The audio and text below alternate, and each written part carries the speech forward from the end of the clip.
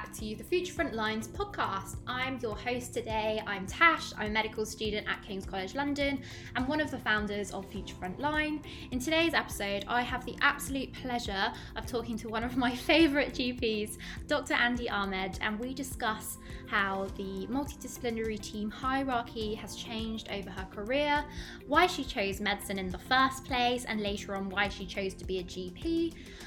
We also have the chance to discuss what her opinions are about healthcare professionals on social media. And finally, we discuss how the pandemic has changed the way primary care functions. So I really hope you enjoy this episode. So hi everybody, I'm really excited to introduce our guest today, who's Dr. Andy Ahmed, who's a GP based in London. And yeah, I will leave Dr. Ahmed to maybe introduce herself a little bit more.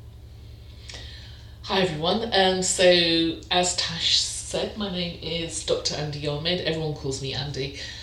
So I have been a GP for the last, 20 years. Yeah, 15 to 20 years, and I've been in the NHS now for 27 years. So it's, I feel like a mum to everybody. That's what we need. Yeah, my specialities are elderly care. I love my little old ears, and adolescent mental health.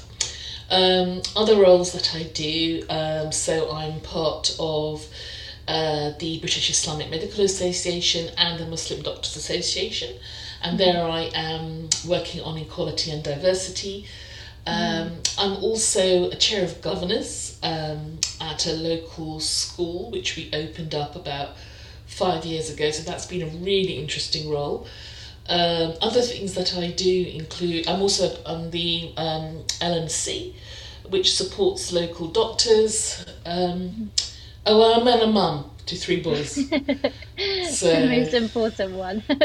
Yeah, I don't know about that. So I mean, just that's me in a nutshell. Just before we started recording this, you said to me, I don't know how I do everything, but I don't know how you do everything.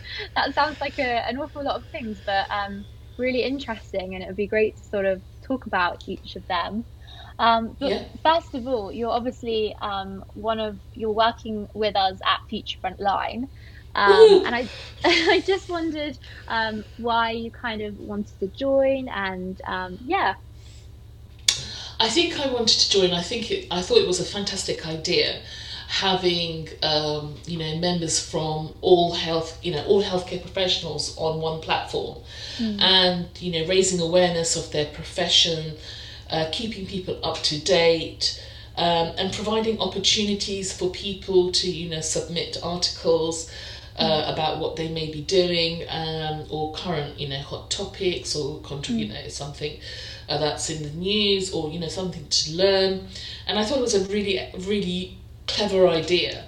So seeing posts from paramedics through to physiotherapists in one area, it's quite refreshing. And I suppose being an elderly care special interest, working in that sort of like multidisciplinary forum I feel very comfortable, that we learn from each other. So and I suppose with my all my years of experience, I thought it was maybe useful.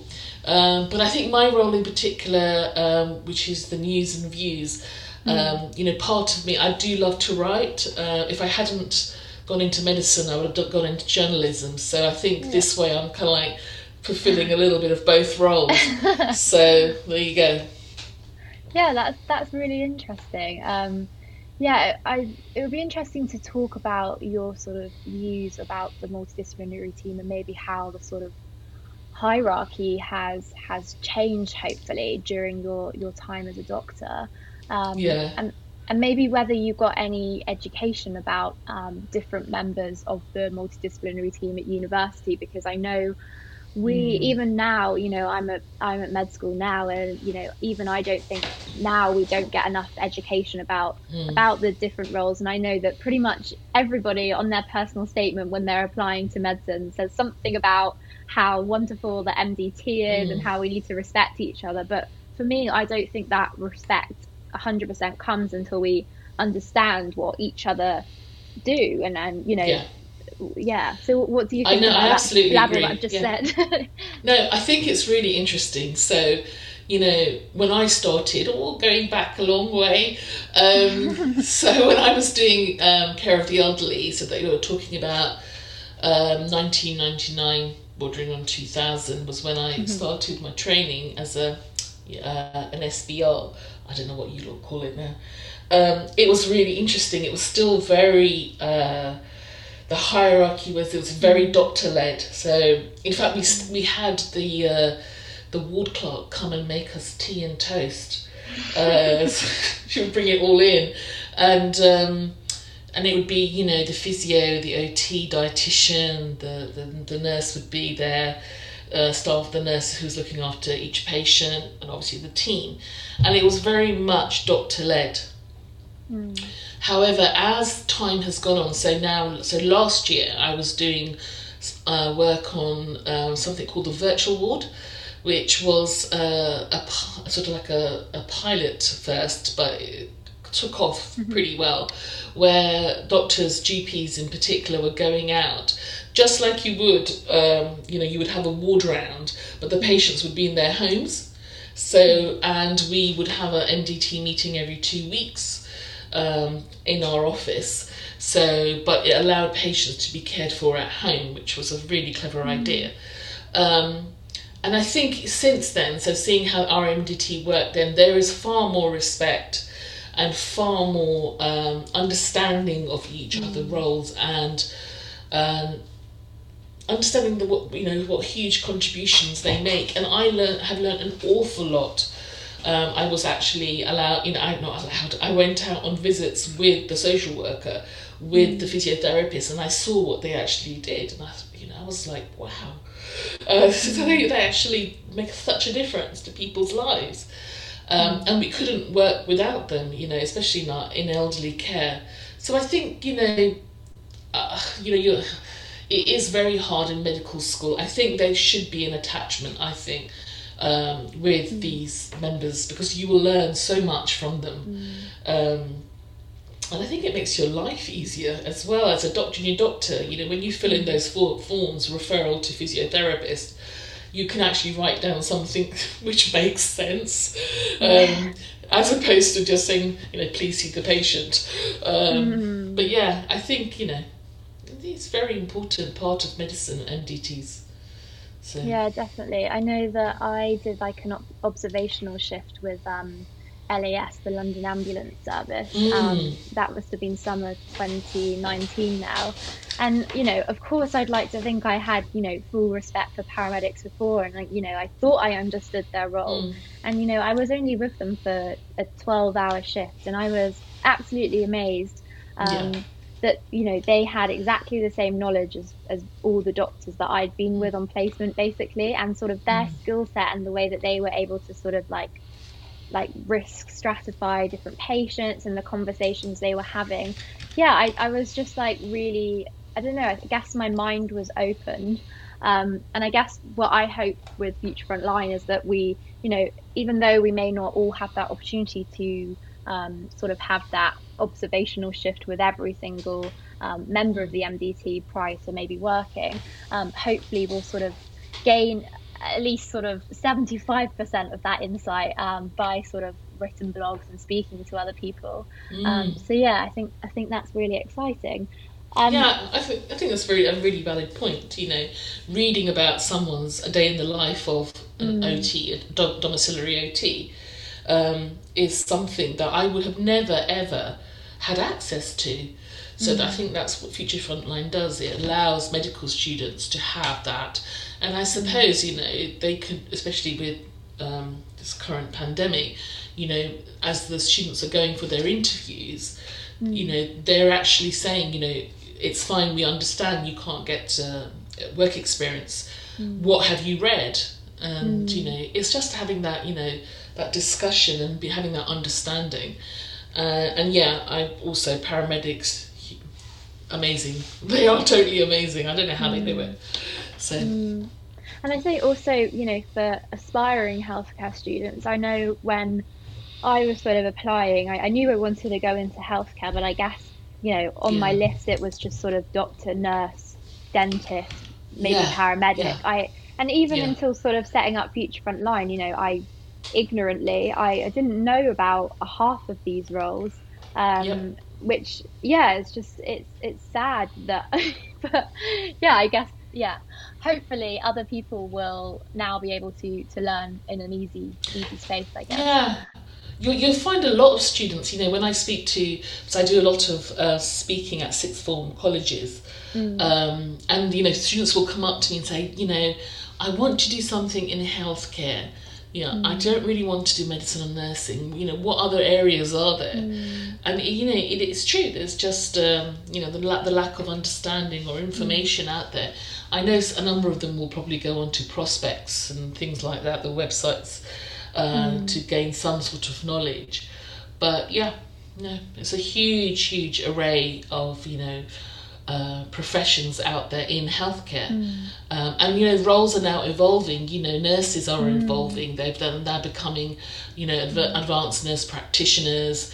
I've worked with a paramedic consultant on the virtual ward. He was a wealth of knowledge.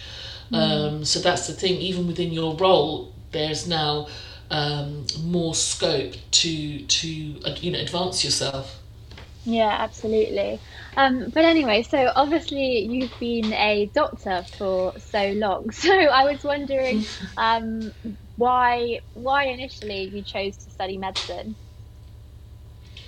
Now, do you want my my UCAS potential personal statement answer, or do you want my honest answer? Your honest answer, definitely. Okay, so people who are listening, especially future students, will be relieved to know that I didn't actually want to study medicine. It wasn't my first choice. So I actually, like I said before, I actually wanted to do journalism or become a human rights lawyer.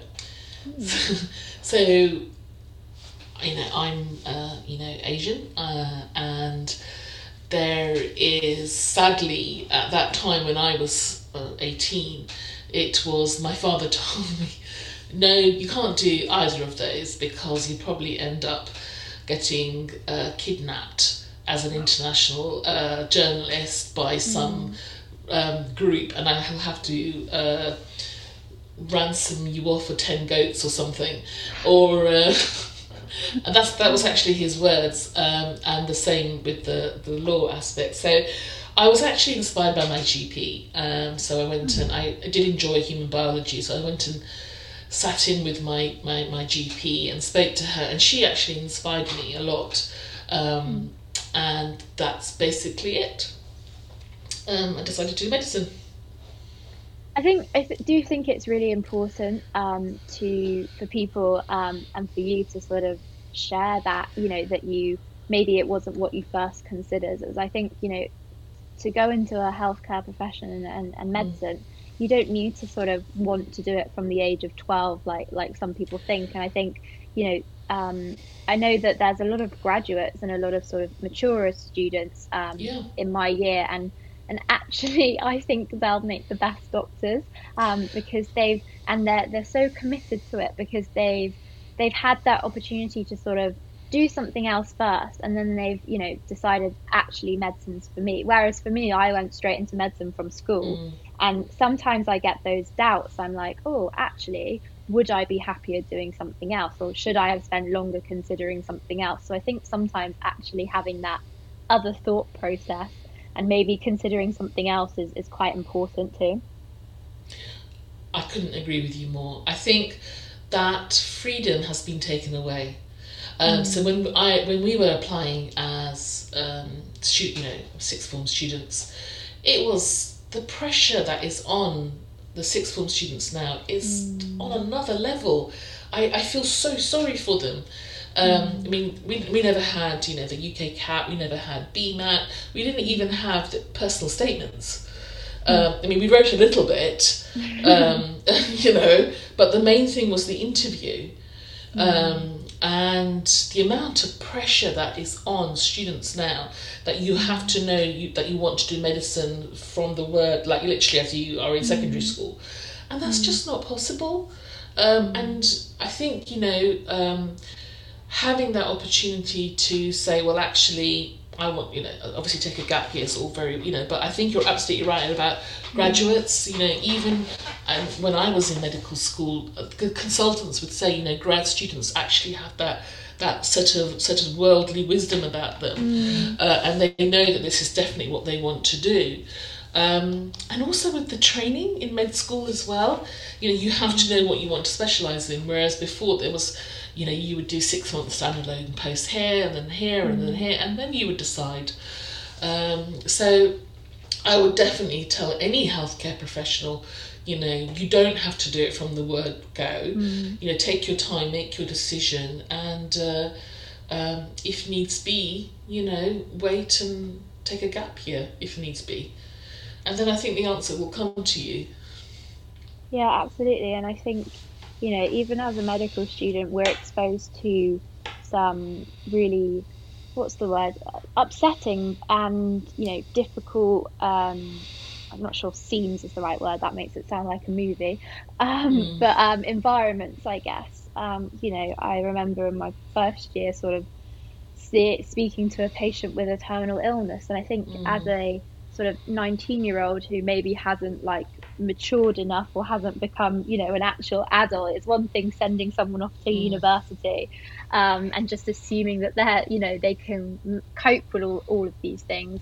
And I think actually maybe graduates have got a bit more life experience, will be better suited. And actually there's not much that I sort of think the US are doing right, but I do sometimes wonder maybe their sort of their system, their medicine system, where you do medicine as like a postgraduate degree sometimes, not thinking about the financial side of that, but sometimes I think that's probably the better way to do it.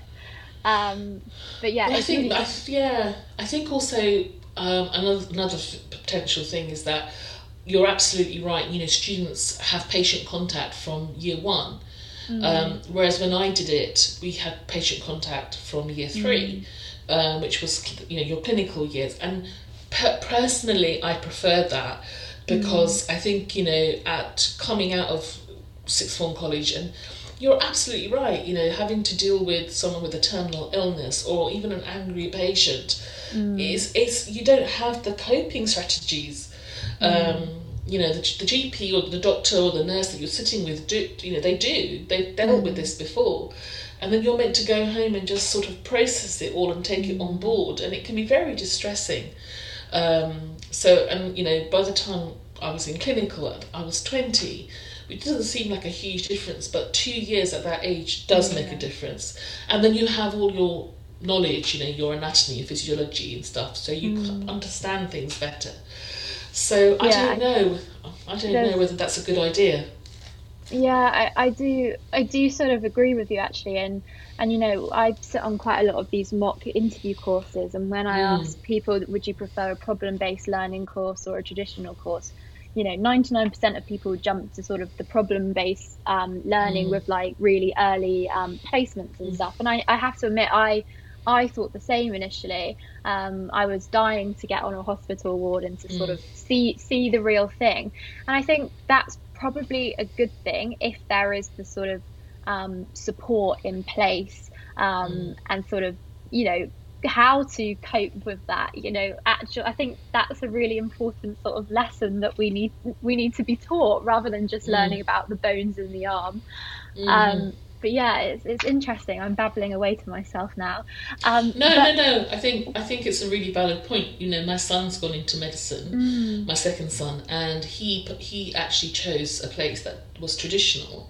But I have noticed, from his syllabus that whereas I was purely taught content, it was just that they have integrated lessons about how to break bad news, So I think they're providing the tools for you to when you actually get out there, you can deal with it. But then, you lot have got the benefits of social media and YouTube and this and that. So, us oldies didn't have that. We just had our textbooks. That was it. So I think that's definitely helped. Let's talk about social media, actually, because I know that you obviously have an amazing Instagram page where you share lots of really insightful and educational topics. What do you think about this massive load of medical students, other healthcare students and doctors and healthcare professionals on Instagram, when clearly when you were my age, Instagram wasn't a thing? Oh, thanks, Tash. I feel really, really young. Yeah, we did. Yeah, in fact, we only had, can you believe it, we only had 5 channels. Yeah. So, vast shock horror. So what do I think? I think it is a good thing. So I joined Instagram, so I was shielding, and I was very bored. And then I actually saw you in I think it was the Times. And I thought, this is something I haven't thought about. And I remember us, joining, and my sons just shaking their head in absolute horror. So my boyfriend did the same, if that makes you feel any better. So so I think there's definitely divided opinion. There's some people who feel no, we should know our place and stick to our day job. But the thing is, we're still humans at the end of the day. We still want to have a bit of fun, and it's a source of release for us. But it's also can be used for, for a positive thing. So definitely in lockdown, and I've spoken to a lot of, the IG medics out there, and all healthcare professionals, and they have said, the network that this has provided has been a lifeline for a lot of them.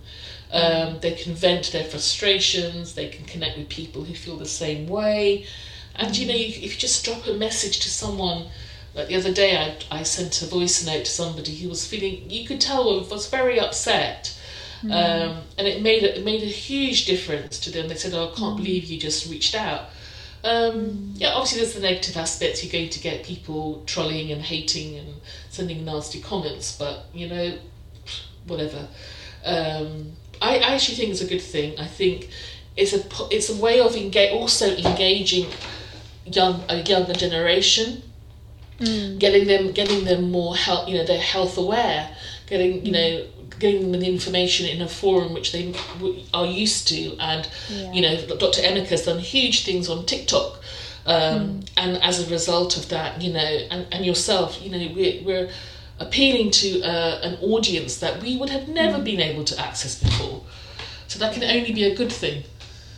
Yeah, I completely agree with everything you've said, and I think besides from sort of the networking and stuff, which for me is absolutely amazing, I've never had the chance to speak to a doctor and other healthcare professionals for that matter, on a more sort of personal level. Whenever I've spoken to a doctor or other HCP, it's always been about the patient or about the disease, or it's never been more than that. Like how is being a doctor? Should I be a GP? Should I be a psychiatrist? And just realizing, I guess for myself as well, that doctors are humans, and seeing doctors balance having a family and doing other things, and finding out what like I said to you earlier, like finding out that GPs aren't just GPs, that they do other things. I just find that absolutely amazing. And I think do you not think also that when people see what doctors do, so not people do a day in the life, so they see what goes on behind the scene. Was a lot of people like saying what do they do? Physiotherapists. Some of the comments that some of them receive are quite all you're doing is this, but they do so much more. They're assessing patients, they're triaging patients, they're going out into the community. So it actually gives them an insight, and with that comes a respect, which they quite rightly deserve. With that also comes, maybe you should cut them a little bit of slack. if the doctors or the physio or the OT is running half an hour late, there is a reason for it. But yeah, no, and yeah, I think it's such a powerful educational tool for healthcare students, healthcare professionals, as well as sort of the general public. I think, you know, if you're someone that doesn't see any advantages of it, I think you're a bit stuck in the past. And unfortunately, our world, you know, people, their attention spans are potentially getting even shorter. And, you know, things like TikTok, Instagram are a really easy way and, you know, entertaining educational way of getting messages across. I don't know if you've seen the Singing Dentist, but he'll make a song about, you know, how to brush your teeth or something, and it's funny and it's hilarious, but at the same time there's actually a really like easy to understand, you know, educational message of it. And, you know, just getting people to say, like, dentist, you know, everyone has sort of a like, oh no, not the dentist, but seeing a dentist in a bit of a different light, I think, I just think it's really powerful. I think it's a sign, basically, it's a sign of the times, isn't it? We're moving forward, and, you know, there is this question about professionalism, you know, and I know that's been another question. But, you know, as long as you're not putting up, you know, your patient details and, you know, being derogatory, you know, I think that we all know, you know, how to behave. I think it's a bit of a moot point, really, to raise about professionalism. There's no reason why. And I think medical students as well, I think the fact that, you know, medical students are going on social media, you know, it's a good thing, because I think it will encourage more people to apply, even more so, because they can think, wow, they're doing medicine, but they're also doing X, Y, and Z. So maybe it's not as difficult or hard as, I mean, it is, but as what I thought, you know.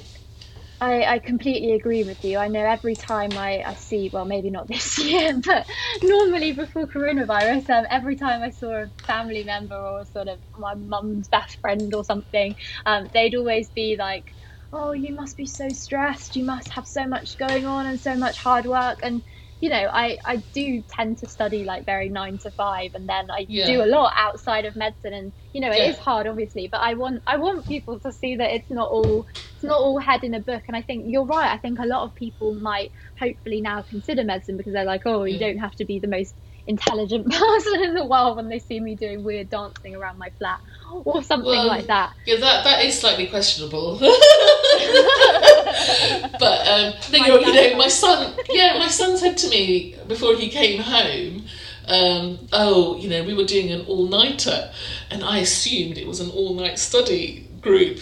But they were actually out, I mean, about, you know, and just having fun. They went to, you know, McDonald's for breakfast at 5 because they were still up.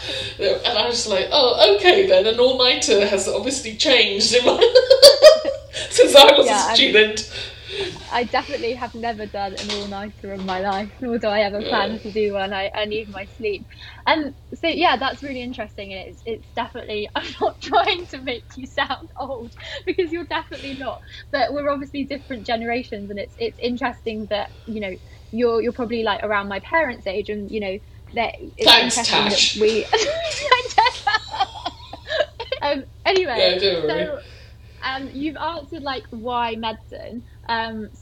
Could you maybe answer like why did you chose general practice, and maybe explain to our listeners what sort of having a special interest is and what that means? Okay, so as I mentioned before, I was actually training to become a care of the elderly consultant. So around 1999 I actually got married, and I sort of saw the way hospital medicine was changing, in that consultants were given more responsibility. They were expected to continue to do on calls late, you know, even when they were hoping to, you know, be able to stay at home. And I thought to myself, I don't want to be doing on calls when I'm 52, 53.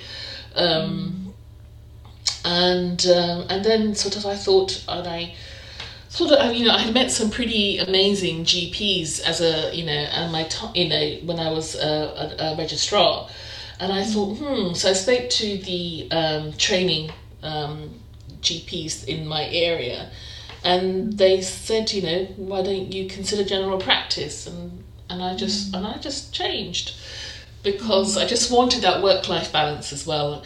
I didn't see how I would be able to manage having children and being a consultant on call. Me myself, some people can do it, and I'm in awe of them, but I know that I couldn't. So I chose general, and I'm not saying general practice is an easy, it really isn't, and it was very, very hard work. So I had to retrain for a bit and then go into general practice, and then having children under the age of 6 was just really, it was really hard. So and special interest. So what you can now do as a general practitioner is you can actually specialise in a certain, like cardiology. You can become a GIPSy, so you can actually gain a qualification for it as well. And you can continue your speciality, and what that allows you to do is you can run your own clinics in general practice, or you can actually sit in with consultants in the hospital. There's a number of GPs who actually go out to hospital clinics. Some of them do diagnostics.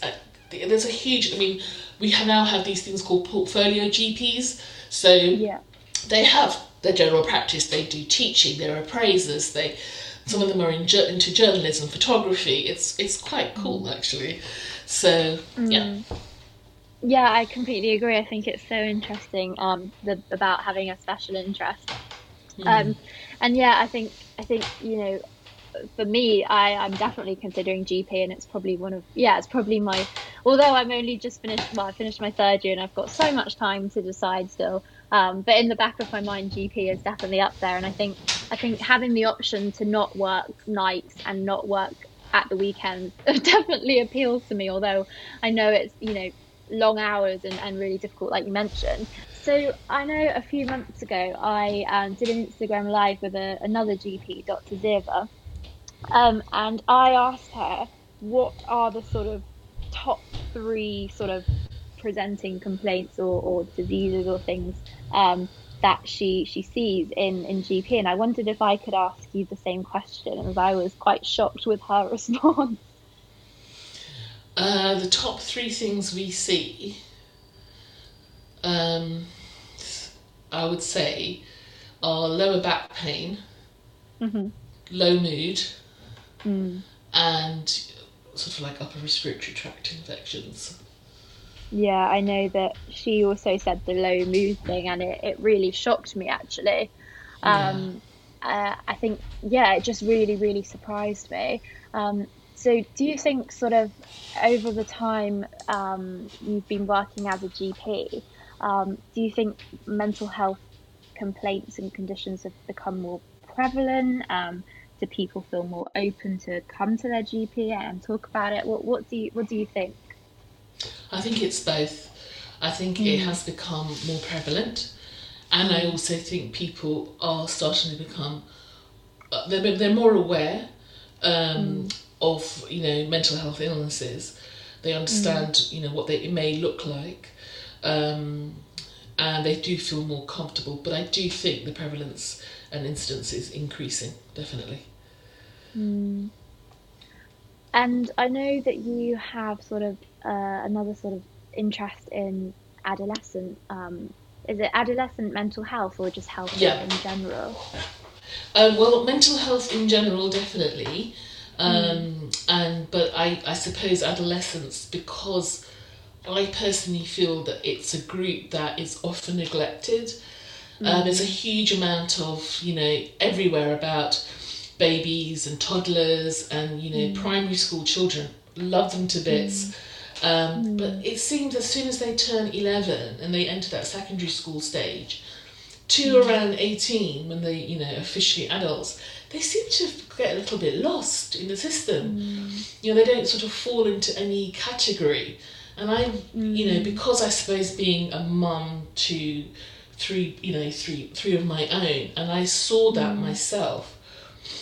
So I made a conscious effort, and also my best friend happens to be a psychotherapist, and she also has 3. And we also all have boys, and they, again, I found that young girls were more able to and open to talk about it openly, but young men are still struggling to even open up about mental health issues. So I sort of have been trying to champion that, and approaching. I started just by talking to my own children's friends. They thought I was a bit weird at first. Who's this strange lady coming and talking to me? But actually, you know what?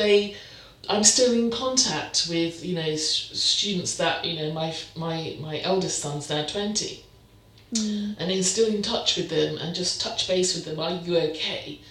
And they really appreciate it. And I think it's something that is really forgotten about.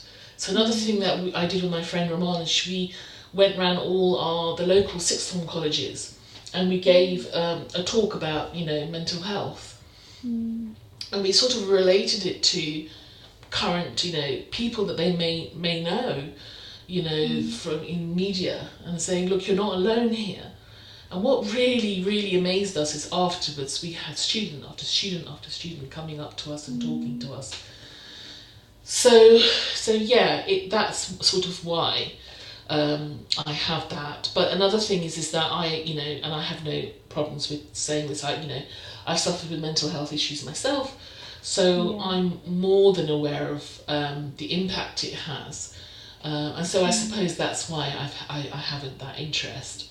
But yeah. Yeah, I completely agree with you in the sense that age range, and I think even university students as well, are kind of forgotten about. And I mean, even when you think about the sort of 13 to 16-year-olds or the 11 to 16-year-olds, for example, and if they go to a children's ward, for example, it's probably covered in like elephants and giraffes and stuff. And actually, that's probably a 15-year-old, 16-year-old boy and girl's worst nightmare. It's a nightmare. Yeah, so I do think it's really important. And also, like you were mentioning, how you went around and did those talks in sixth form, almost by just starting the conversation, then people definitely feel a lot more able to talk openly, which I kind of learned through Instagram, which I was kind of shocked by. If you just start the conversation, how many people will say, me too, kind of thing.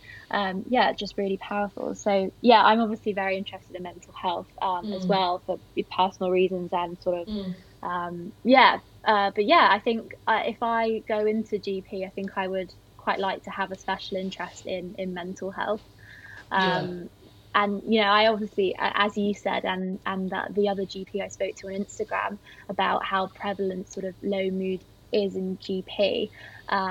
Sometimes I'm like, should I just be a psychiatrist?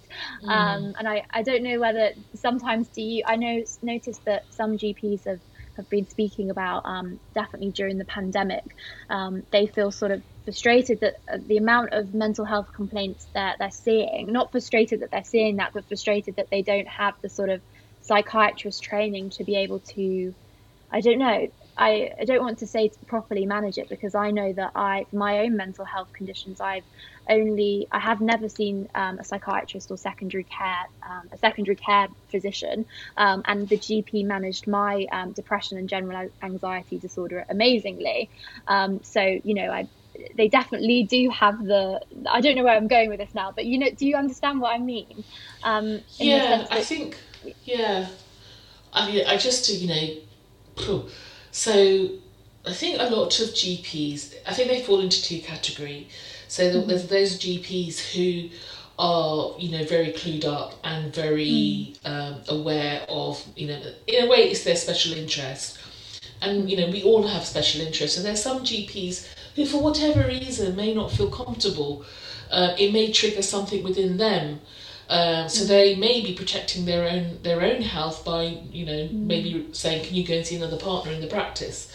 It's not that they're being, just flippant or discouraging, because, at the end of the day, that actually is a reason. And I've seen it myself. And some people, they don't feel confident, in managing the condition. For me, I find diabetes, oh my Lord, there's so many medicines to remember. And I'm always calling up someone saying, oh, what is that name of that drug again? So it's, we're all human, and we feel comfortable with our own speciality and what we feel we enjoy. And diabetes, I just can't keep track of the drugs. I can manage the condition, no problem. Once I start getting up to level 3-4 drugs, I'm just lost. So I think there's that, and there are GPs who feel more comfortable. But I do think, GPs are very well placed in managing a majority of mental health issues. I think referral to psychiatry is probably when, someone's not responding to treatment or is not making the progress. But what we do need more of, and we are shockingly lacking, is, support from counselling services, psychotherapists. That is what we need. You don't actually need a psychiatrist. We need more of those. We need more counselling. Because I'm a firm believer that, medication has its place, but if you don't address the underlying issue, the core issue, the foundation of your problem, the medication will only work to a certain level. We need to try and address the underlying issues, and I think that's where counselling, and having had counselling myself numerous times, I know the benefit of it, and I know how empowering it is. That people think of counselling as it's just a bit of a chat. It so isn't. It so isn't. It's really empowering. Yeah, I completely agree. I finished my first round of CBT, cognitive behavioural therapy. I'm not explaining it to you and to anybody listening. And I just came out like, oh my word, everybody should do this, mental illness or not. I was just like, wow, why doesn't everyone do this kind of thing? But that's really interesting to get your sort of view on that. And I now that you've said that, I can completely see that being the problem, not having enough psychotherapists and counsellors. So we've kind of gone to this topic. I was just wondering because obviously the prevalence of mental health illnesses in healthcare professionals and doctors is really high. Why do you think that is? Do you think it's the personality, or do you think, that's attracted to medicine, or do you think it's the job, a bit of both? And what do you think the support is like for doctors, and do doctors feel comfortable to say, I'm ill and I need to be the patient now? I think the reason mental health issues are so prevalent amongst healthcare professionals is the pressure of the job. And at the end of the day, you're talking about people's health, and the responsibility of that is quite immense. Having to, one minute you're discussing, someone's athlete's foot, and the next patient you may see is, I'm talking about general practice, is you having to tell them they have a terminal illness. And then again, if you go to a cardiology clinic, you're telling one patient, you're fine, it's just got a bit of blood pressure. And the next one, actually, you need to have a triple bypass. And, in a moment, that person's life has changed.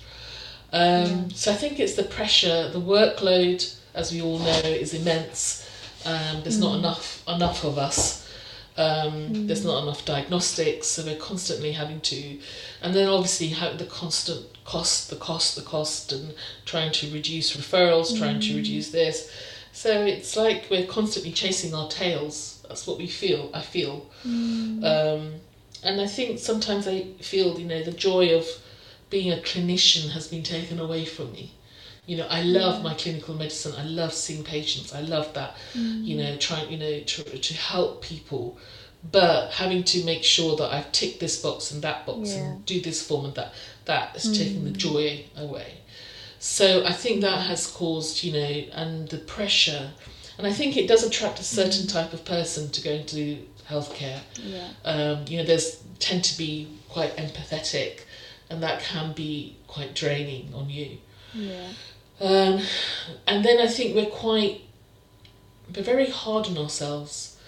We constantly are pushing ourselves to a certain level. We expect very high standards of ourselves. And the work ethic we have is quite unforgiving. The number of times I've gone into work when I've been quite very sick, burning up with a fever, or my head, literally seeing a patient and then going and vomiting, because I don't want to put the strain on my colleagues. So I think it's just sort of like geared up to sadly eventually lead to that. I think there is a much more of an awareness of work-life balance. It's much more openly discussed. We've got a long way to go. And things like protected teaching and protecting, times, needs to be literally set in stone. Because all too often it's like, oh, can you just do this or that, and then your afternoon's gone. Support available. I think there is increasingly more support available for healthcare professionals specifically, because we're dealing with quite a niche area. And I think before we were often referred to more general counselling, and they didn't quite understand the sort of like the needs we had. But now that has changed. And, there's the Practitioner Health Care Programme in London, which solely deals with, doctors. And there's more and more, from the LMC, the BMA, all sorts of, even BEMA and the MDA, they all have this sort of like supportive services now that you can access. So it's much more aware, you're much more aware of it. And I think healthcare professionals in general feel more comfortable discussing it, their mental well-being. Whereas before, in my day, it was just, stiff upper lip and just get on with it. So there you go. Yeah, definitely. That's really interesting. And then, glad to see these changes. Slightly different question now. I've just got so many questions for you. No, probably because I'm interested in GP. But how has your role as a GP changed over the last year now with coronavirus and sort of online and telephone consultations? How has it changed basically, and what's it like? So. So I think everybody's aware now that GPs are having to, sadly, not see patients as much, and we all miss our patients terribly. And in fact, every single GP I speak to actually hates it, hates not seeing their patients. I think doing things. I mean, we've always done telephone consultations. That is nothing new. Yeah. And because a majority of the things can be sorted out over the phone. And if the patient needs to be seen, then we would book them in the same day or just call them in our lunch break. But now, obviously, there's the pandemic and the safety aspect. So we will call our patients first, and, make sure there's nothing COVID related. And we're still, sadly, we still have patients thinking that they can come in with COVID symptoms. And then we'll call them tend to be in the afternoon. Not me myself, because I'm shielding, I'm doing something different, but I know what's going on, and the patients are seen with PPE. A number of GPs have gone out to the COVID hot hubs, which are solely seeing patients referred by GPs with COVID symptoms which are deteriorating, so it's like an intermediate step. GPs are now being asked to be vaccinated as well. And then there's obviously the 111 have asked for more clinicians to come on board to, senior clinicians come on board to start managing calls, and, directing them appropriately. So it's a complete game changer, really. And having to use telemedicine, you'll find not one GP actually likes it. It was inevitable. We saw it coming in the future, but what happened with the pandemic is that we were expected to learn within literally days. It was accelerated learning to another level. So I think you'll find the majority of GPs can't wait to start seeing their patients again. Yeah, I definitely have heard that. It's interesting because I kind of, as a patient, I absolutely prefer telephone consultations, and I said this to my my GP at uni, not my personal GP, kind of expecting all patients to have the same view as me, but actually, no. And even I was kind of like, even taking mental health, I was kind of like, oh, it's so much easier to talk on the telephone. But actually, if people are in their house with their families, maybe their mum or grandma is next door, and they don't want them to hear what they're talking about. Maybe they're not even mental health, other sort of personal and sensitive topics. So yeah, I found that really interesting. Actually, I was a bit ignorant, but that made you can do you can do video consultations, but we do video consultations as well. But the one thing that even through a video consultation, when you're sitting there with a patient and there's these subtle non-verbal cues that you may not, you're not going to pick up on when you're looking at a webcam.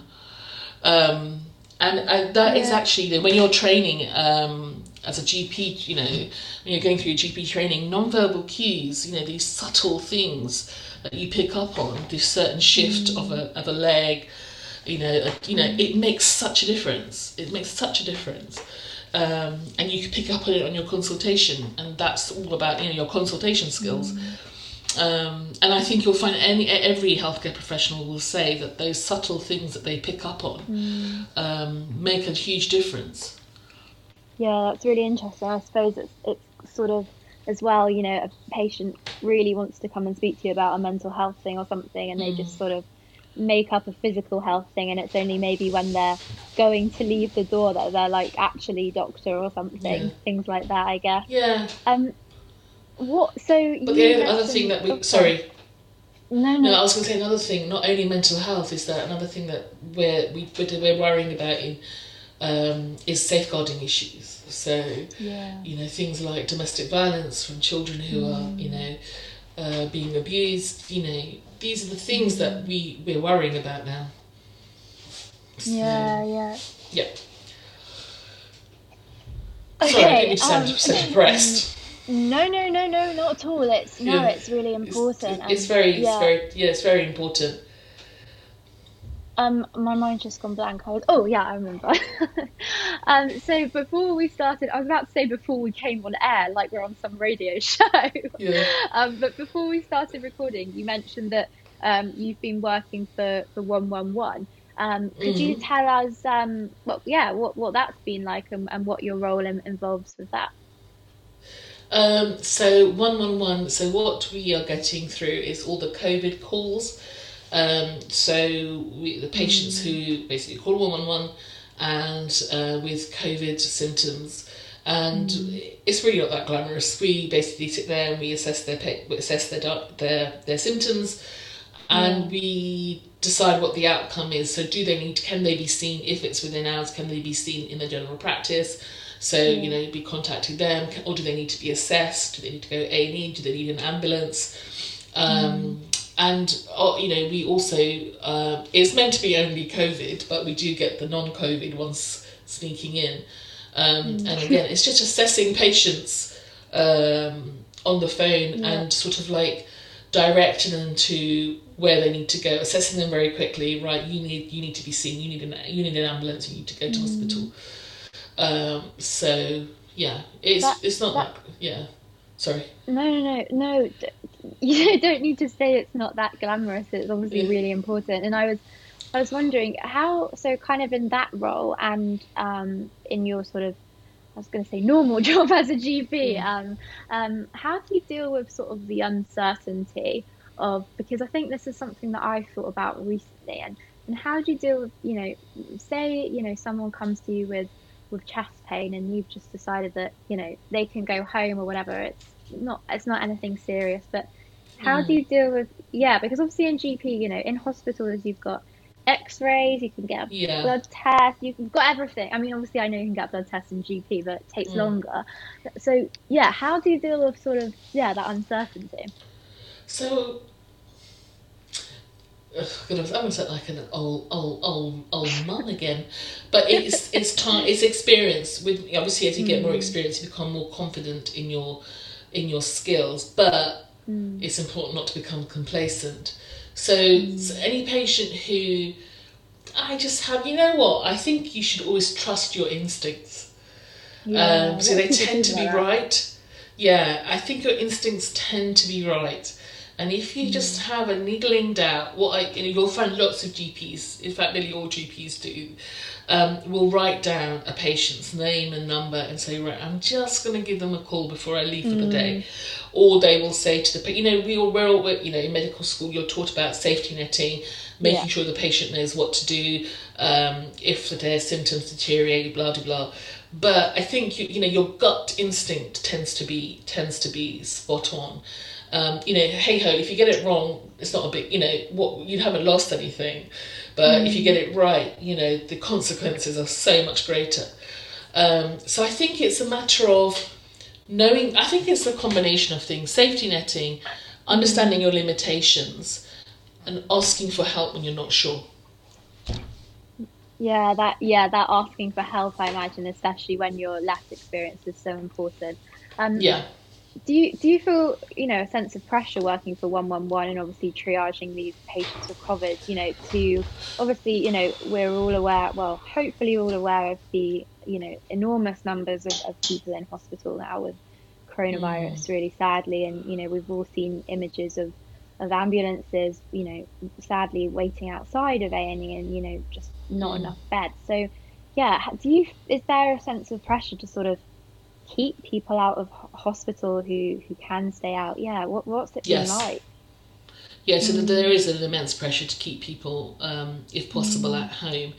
I suppose where these COVID hot hubs are coming in is that intermediate step. They're not so unwell that they need to go to hospital, but they need to be seen by somebody. And another thing that's come about is a lot of organisations and community centres are doing pulse oximetry loans. So they go out and they will. There's been a coordination between. They have a number you can call and they'll loan out a pulse oximeter, which is a fab idea. And some GPs now, for instance, what I did in the last lockdown is that we raised funds. We did a charity fundraiser for pulse oximeters for our local hot hub, so they could loan them out to patients. So that's what we try. Things, I think, if a patient needs to go in, they need to go in. And there's only so much you can do, and then you safety net and you say, look, if you get worse, this is what you should do. But I think the COVID hot hubs are helping immensely. But the thing with COVID is that the deterioration is so rapid, there's only so much you can do. So thank you so much, Dr. Andy Ahmed, for taking the time out of your day to talk to me about all things medicine and being a doctor. I know you're super busy at the moment, working on the front line, but I'm sure you've inspired a lot of people to pursue a career in medicine.